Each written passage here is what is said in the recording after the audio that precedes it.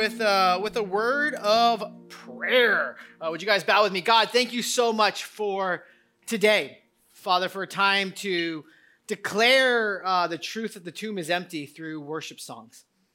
Father, to declare the truth, Father, to you, Lord, that we understand nothing is impossible for a God that can walk up out of a grave. Father, I thank you that that is not only a past reality, but it can be a present reality. Father, I pray that as we wrestle through your word, the resurrected King, Father, would you have your way with us here in the present? Father, as we gear up soon for Easter, Lord, I pray for our Pray for One efforts, Lord, as we are loving and inviting our ones, Lord, would some of our ones that do not know you right now, Father, would you be doing a work in their lives that they might say yes to an invite to come to Easter, and Father, might they ultimately say yes to an invite for a relationship with the living God. Father, would you do a work here and now as we prepare for that? We love you, Jesus. In your name, amen. It was maybe a year ago or so, maybe a year and a half ago, I read the book Ruthless Elimination of Hurry by John Mark Comer. If you need a good kick in the pants because you live a fast-paced life, highly recommend it. It's a good kick in the pants. And towards the end of the book, he gives this suggestion on things that you could do to live kind of like a rhythm of Sabbath throughout your life. And one of the things he suggested was if you take kind of the short route to work, but it's a stressful road, maybe a Sabbath activity that you could do would be to take the road that's like 3, 4, 5 minutes longer, but it's a more peaceful ride. And I was listening to that book while I was driving on Route 9. And it takes me all of 14 minutes to get from my house to the church when I take Route 9. But if I take Bayview, it is a more peaceful ride that takes me 3 additional minutes. And as the good New Jerseyan as I have become, at that point, 3 minutes was not worth the peace. And so I was listening to this book, realizing that when I say Route 9 to a group of people from New Jersey, we are all like, that thing is a train wreck, and yet we still take it. Beechwood, South Toms River. There's a little circle.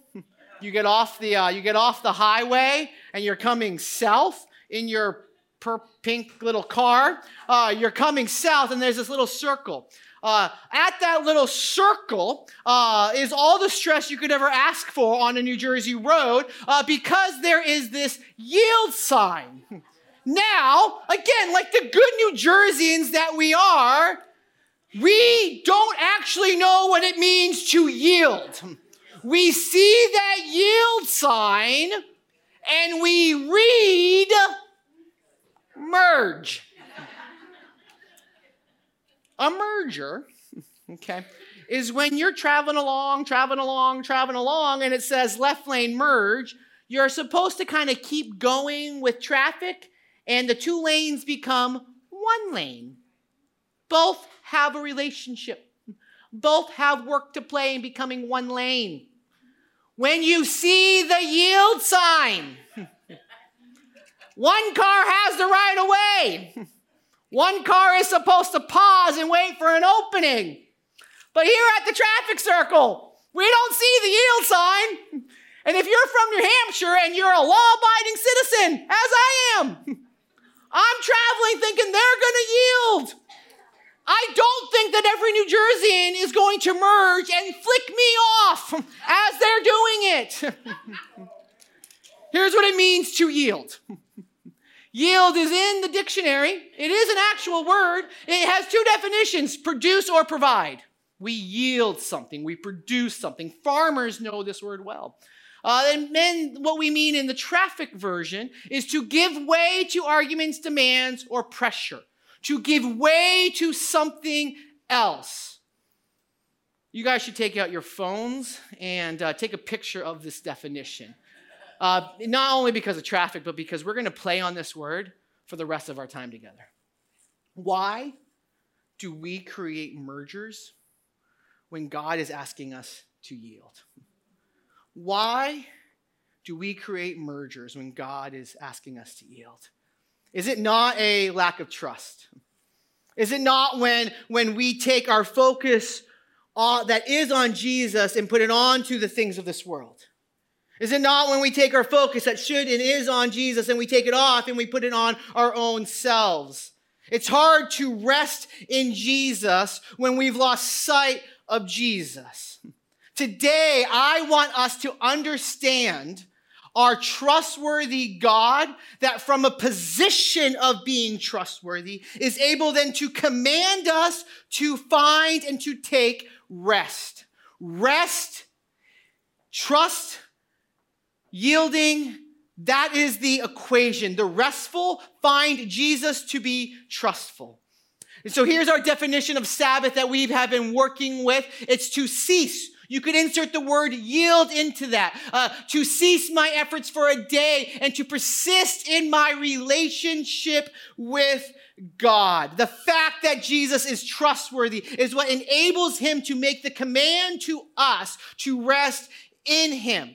So we're going to be in Hebrews chapter 4. You guys can turn there in your Bibles. It will also be on the screen. You could also just Google Hebrews chapter 4 ESV and it will pop up on your phone. Google is magical. But in Hebrews chapter 3, before we get into it, Hebrews chapter 3 is going to talk and is talking a lot about the promised land. That's when you have Ben-Hur, whatever that guy's name was, that said, let my people go. Charlton Heston. And what was that, the old movie? I don't know, whatever. Ask your grandma. And so that, like, let my people go. And you had the Egyptians, and they had enslaved the Israelites. And so the Israelites are slaves. And then all of a sudden, Moses comes and like, let my people go, and all that good stuff. And they leave, and God makes a sidewalk through a sea, the Red Sea, and they leave, and they go, and they're supposed to go to the promised land.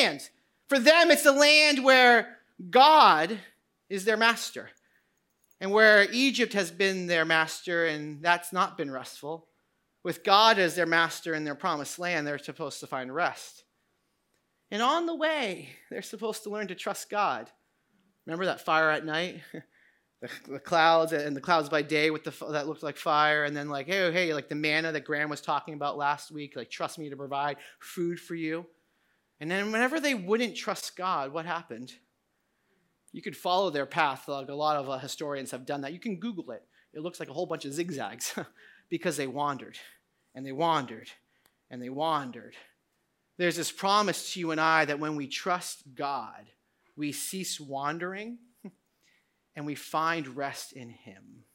That's what we are looking at today. In the Old Testament, what we see is that when you fail to obey, you fail to experience rest. And so this is a reminder and a warning. And so we pick it up in Hebrews chapter 4, and it says this: therefore, everything we just talked about, while the promise of entering rest still stands. This is not something new. It's an ongoing thing. Let us fear lest any of you should seem to have failed to reach it.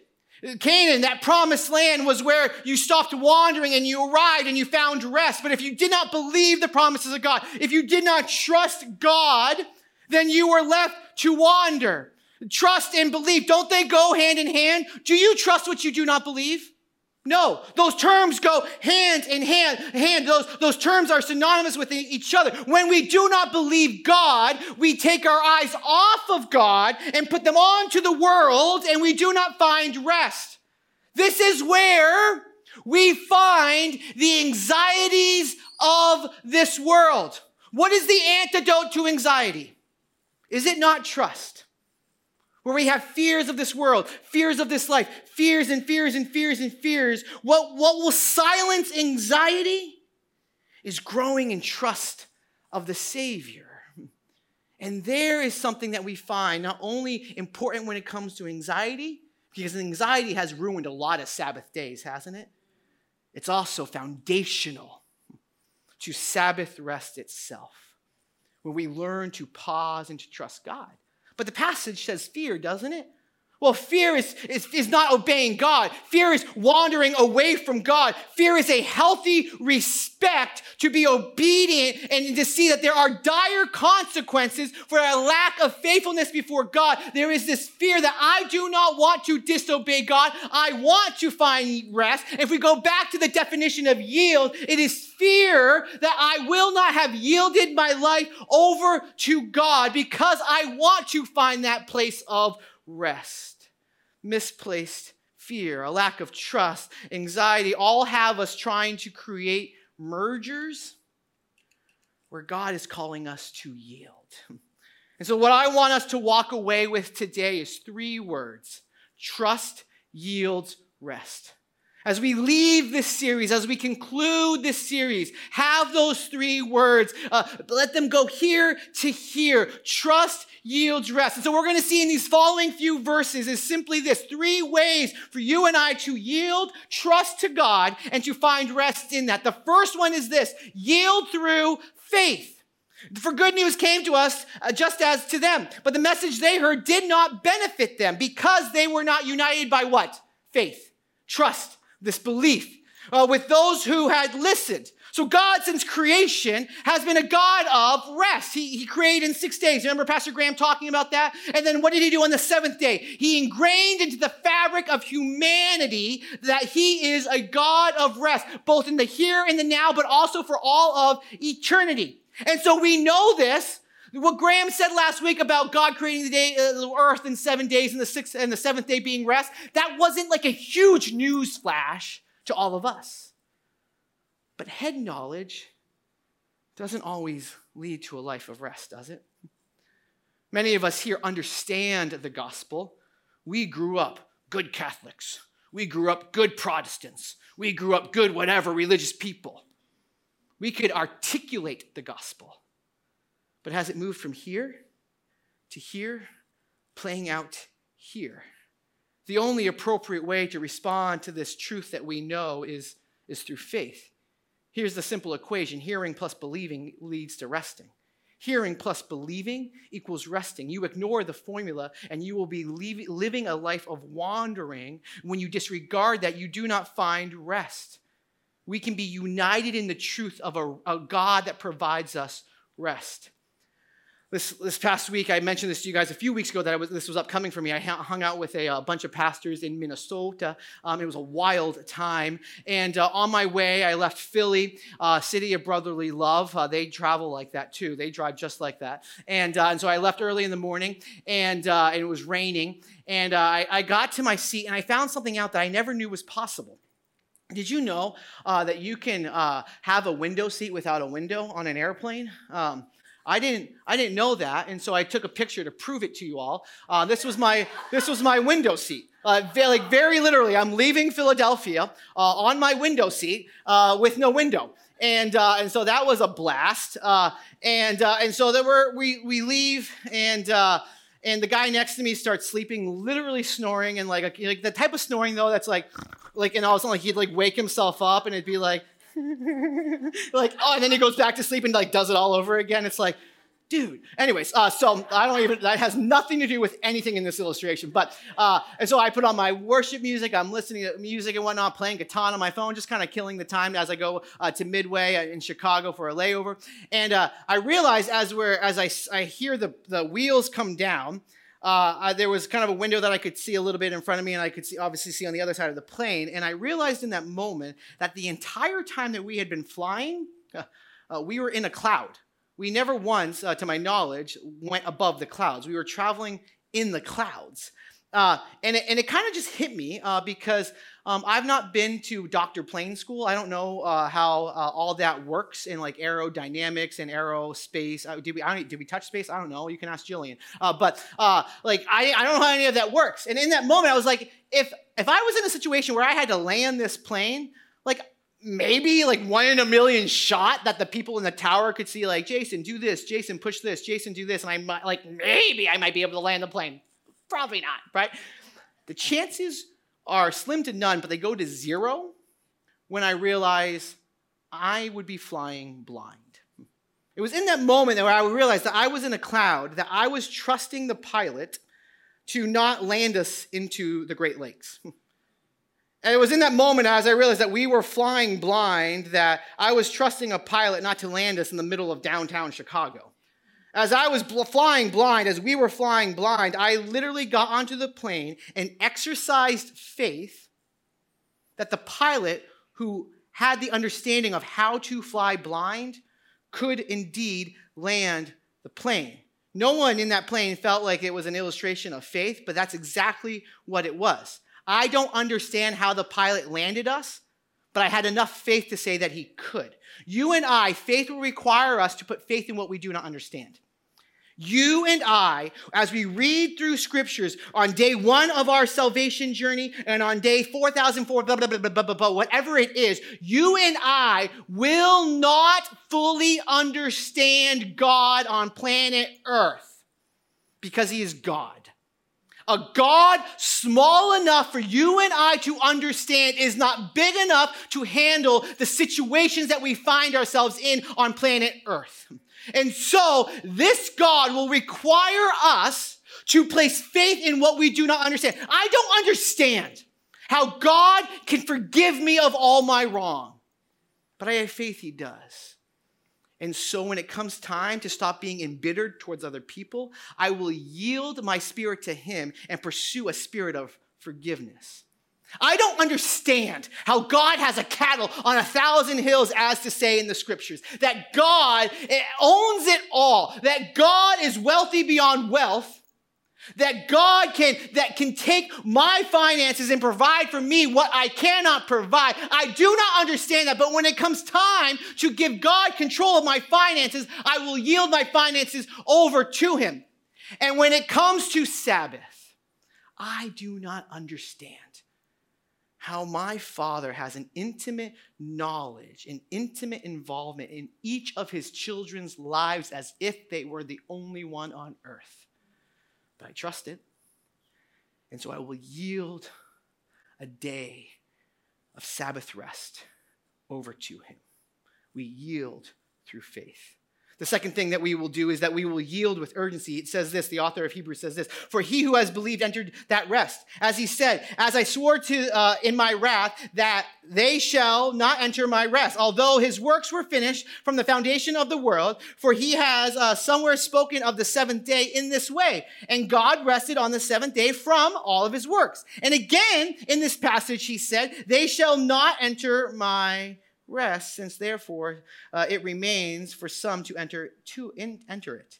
And those who formerly received the good news fail to enter because of disobedience. And again, he appoints a certain day, today, saying through David so long afterwards, in the words already quoted, today, if you hear his voice, do not harden your hearts. For if Joshua has given them rest, God would not have spoken of another day later on. So then it remains a Sabbath rest for people of God, for whoever has entered God's rest has also rested from his works as God did from his. In in Hebrews chapter 3 and Hebrews chapter 4, the author will quote Psalm 95. And because the author does this twice, all the commentaries said the same thing. This is to communicate urgency. That this is to communicate that the people of old, the Israelites, wandered because they failed to trust the promises of God, and that is a truth that can still play out today. When we don't trust the promises of God, we fail to find rest. Joshua would lead them to a physical land of rest. But what the psalmist is saying is that one greater is coming and has come that offers even greater rest. The Son of God, Jesus Christ, and the only way to access him is through faith in that he died, took all of our sin, and we don't need to fear the grave because we serve a God of resurrection that conquered the grave. We have faith in Jesus. We come to him with a sense of urgency, and we find rest in the here and the now. Because there are some who trust and believe and find rest here and forevermore. And there are others, as the passage alludes to and says pretty clearly, that do not trust and they perish in the wilderness. To reject the promises of God as we find in the gospel is to die in the wilderness. It is never too late until it is. The best time to say yes to Jesus is now. Now is always a good time. So as I thought about this passage and trusting God and urgency, I thought of Psalm 23 that talks about having a seat at the table with God Almighty in the presence, you catch this, in the presence of your enemies. That to me, that is a posture of urgency while being at the table. Let me illustrate it like this. Ava, can you come sit here for a hot second? Ava and I have had kind of our own choice. I went and I hiked Mount Everest in Virginia for a few days, and it felt like that. And so I did that. Then my parents were in town. My mom was in town, and grandmother were in town. And then they left, and then I went to Minnesota for a few days, and then I landed, came back, and Ava was like, peace out. I've had the kids. I'm going to New York City. And so she went to New York City, and she got back last night. And so here we are. Ava and I haven't had a date night in like many moons. And so like we both feel it. We both know it. Like we both need to like just go out and not be with kids. We love our kids so much. But we just need to go out and not be with our kids. Now we both realize this. We acknowledge this. If I come to the date table, well, there is a sense of urgency as I approach the table, isn't there? When it's been missing for so long, there's this reminder of what used to be when we used to come to the table and it didn't matter what was going on. I was locked in on my Ava. And now as we, many moons later, come to the same date table, let's say like 5 days from now, I'm able to sit down with Ava at MJ's at our home in Bayville. I'm not going to enter the table and play on my cell phone. That wouldn't be a state of urgency. I'm not going to come to the date table and position myself to see the TV because there's going to be a big sports game on the TV. To come to the table in a state of urgency is to remain locked in on the most important thing at the table.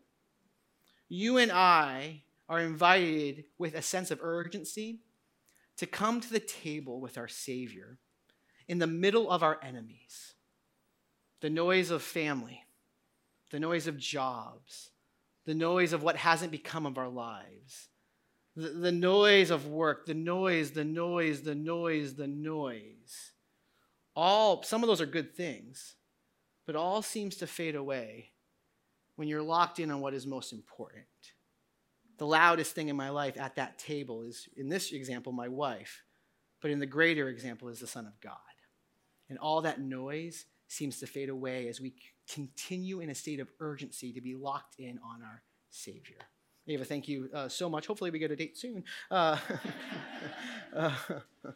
most urgent voice in our lives, both at the start and in the continuation of our faith, must be the voice of God. Have you taken a seat at the table? And do you continue to give Jesus the most urgent voice at the table? Now is always the right time to follow Jesus. Thirdly, we will yield to the word. Trust yields rest. We're going to yield through faith with urgency and to the word. It says, and this is a passage that we read earlier in the worship set, many of us, if we've grown up in the church, we've heard this passage. But have you ever read it in the context of Sabbath rest?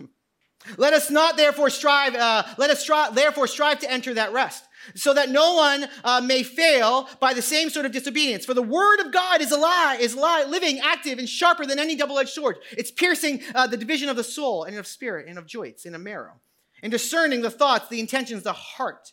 And no creature is hidden. You cannot hide from God, from his sight, but are all naked, exposed to the eyes of him to whom we must give account. Let's make every effort to enter into rest. Doesn't that seem counterintuitive? Do all this work, create margin, if you will, in your life to make rest a possibility in your life. We strive And as we strive, we find out the futility of striving, and we find Jesus who accomplished everything that we cannot and have not accomplished. It is when I choose to take Sabbath that I remember that this life, this world, my salvation, eternity does not rest on my shoulders. It rests on the shoulders of the one who accomplished it all. And so the word of God is mentioned to us as a reminder to remain steadfast and to persevere in truth. The word of God is living and active. This is not a dead book. The word of God became flesh, as John says, as God, the Son of God lives, his word lives. It's all the Bible. You can forget society. This is always relevant. It always should have a place in our lives. It is living as my Savior lives. And what is it supposed to do? It talks about penetrating our souls like a double-edged sword. There was a very specific type of weapon used in the Greek as the writer was writing. For you and I, we would see this as something like a scalpel. Something that would create a surgical and deep cut in our lives. You know what it's not mentioned as? The double-edged sword is not mentioned as a baseball bat. Some blunt object. But that's how we handle this, isn't it? The word of God is like a baseball bat just beating people over the head. No. The word of God is meant to be a scalpel in our lives, doing spiritual surgery on first us. And when I come to Sabbath, I see all that is true of my God and strive to be all that is yet to be true in my own life. I want what's true of the Savior to be true of me. I want to grow in Christ's likeness. And so as the character of God is revealed, it is showing me what I need to work on. I see it and I embrace it because one day how I handle Sabbath and how I handle life will all be before the King. This past Monday, I flew out on Tuesday, and so we kind of Ava and I had this one day to maintain our habit of waking up early, getting coffee, and doing our devotions and whatnot. But as any married couple that has had like a few weeks of like chaos and like ships passing in the wind or whatever that saying is, and like we were at odds with each other. We don't even really know why we were at odds with each other, but we were at odds with each other. And so we woke up and we were like, well, our habit is to read together, pray together, and work out together. And I want to do all those things, but just not with each other. And we kind of woke up with that sense of attitude. We went to bed with it, and we woke up with it. And as I woke up and kind of forced myself through the habit, I'm reading and whatnot. And there's this thought that hit me as I was reading the Word of God and specifically a book, and that God isn't distant. That while I was still a sinner, Christ died for me. That in the gospel of Jesus Christ, the distance that mankind wants to put with God is dissolved. That God became close. The word became flesh, as it said in other passages. That the gospel message brings a closeness to Jesus. And that here I am pursuing my wife, but being okay with distance because of my own sinful nature. And so the way that as I prayed, I wanted to resolve it with Ava was just to say, I'm not going to allow for distance. We're going to work out together. We're going to pray together. We're going to do things together. And it all seemed to work itself out. When it comes to Sabbath, here's what I want to, this is not the only way to think about Sabbath, but here's one way to think about it. What are your weekly habits with the Word of God? How are you letting the Word of God impact you on a daily basis? Okay, put that in your head. Think about that. Now, when you come to Sabbath, try to magnify those for a day. Sabbath is where we let the daily habits become a day of habits, where we have those daily moments and it becomes a day of being intertwined with God. And so if you don't have daily habits with the Word of God, perhaps the conversation of Sabbath needs to start there. And once you establish those daily habits, then think about on the Sabbath day how I can magnify those efforts. Because when you think about your weekends, during the week, do you spend time with friends? Probably here and there. It might be hit or miss, but they get some pockets of time. Your family gets some pockets of time. Your spouse gets some pockets of time. But then you go to the weekend, and the people that got pockets of your time during the week, you want to give them a lot of time on the weekend. And so when we learn to live a life all the time, 24/7 with Jesus, but focused quiet times with Jesus, those moments with Jesus, we then enter the Sabbath day looking to give Jesus a whole day. And so we're going to give you, like we said, go deeper guides on your way out to help you with those daily habits. Trust yields rest. We talked about it through faith. We talked about it with urgency, and we talked about it through the Word of God. If God can take what is formless and void in the book of Genesis and to fill it in 6 days, surely he can fill the chaos of your life in a matter of seconds.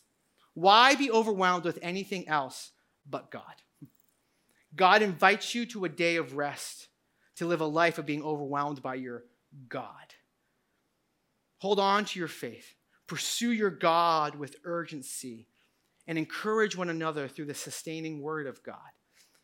This passage really comes about because when I was starting this church many moons ago at this point, I was working many hours, and my church planting coach looked at me and said, "Jason, you're a workaholic, and we don't glorify that. That's sinful."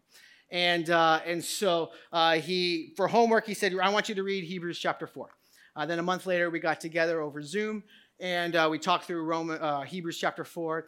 And we talked a little bit through it, and then we got to the end, and he asked me a closed-ended question. In the coaching world, in the mentoring world, you're supposed to ask open-ended questions, get somebody talking.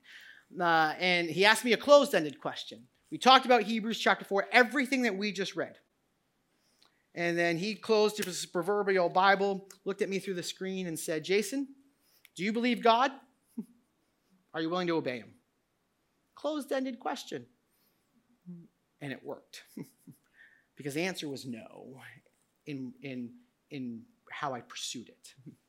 And so as we close out this series, I have a big, bold challenge for you in that same spirit. My challenge for you, not only for today, but also for this series, is one of two things that you have to do as we leave this series. Take Sabbath or confess sin.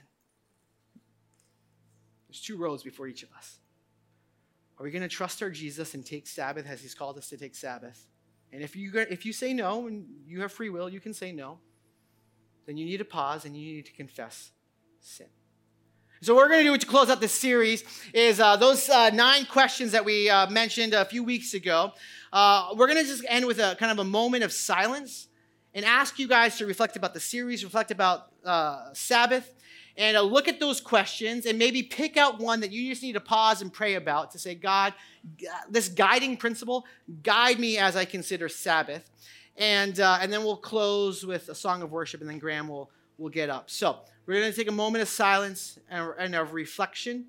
Look at these questions that will be on the screen. Reflect and pray.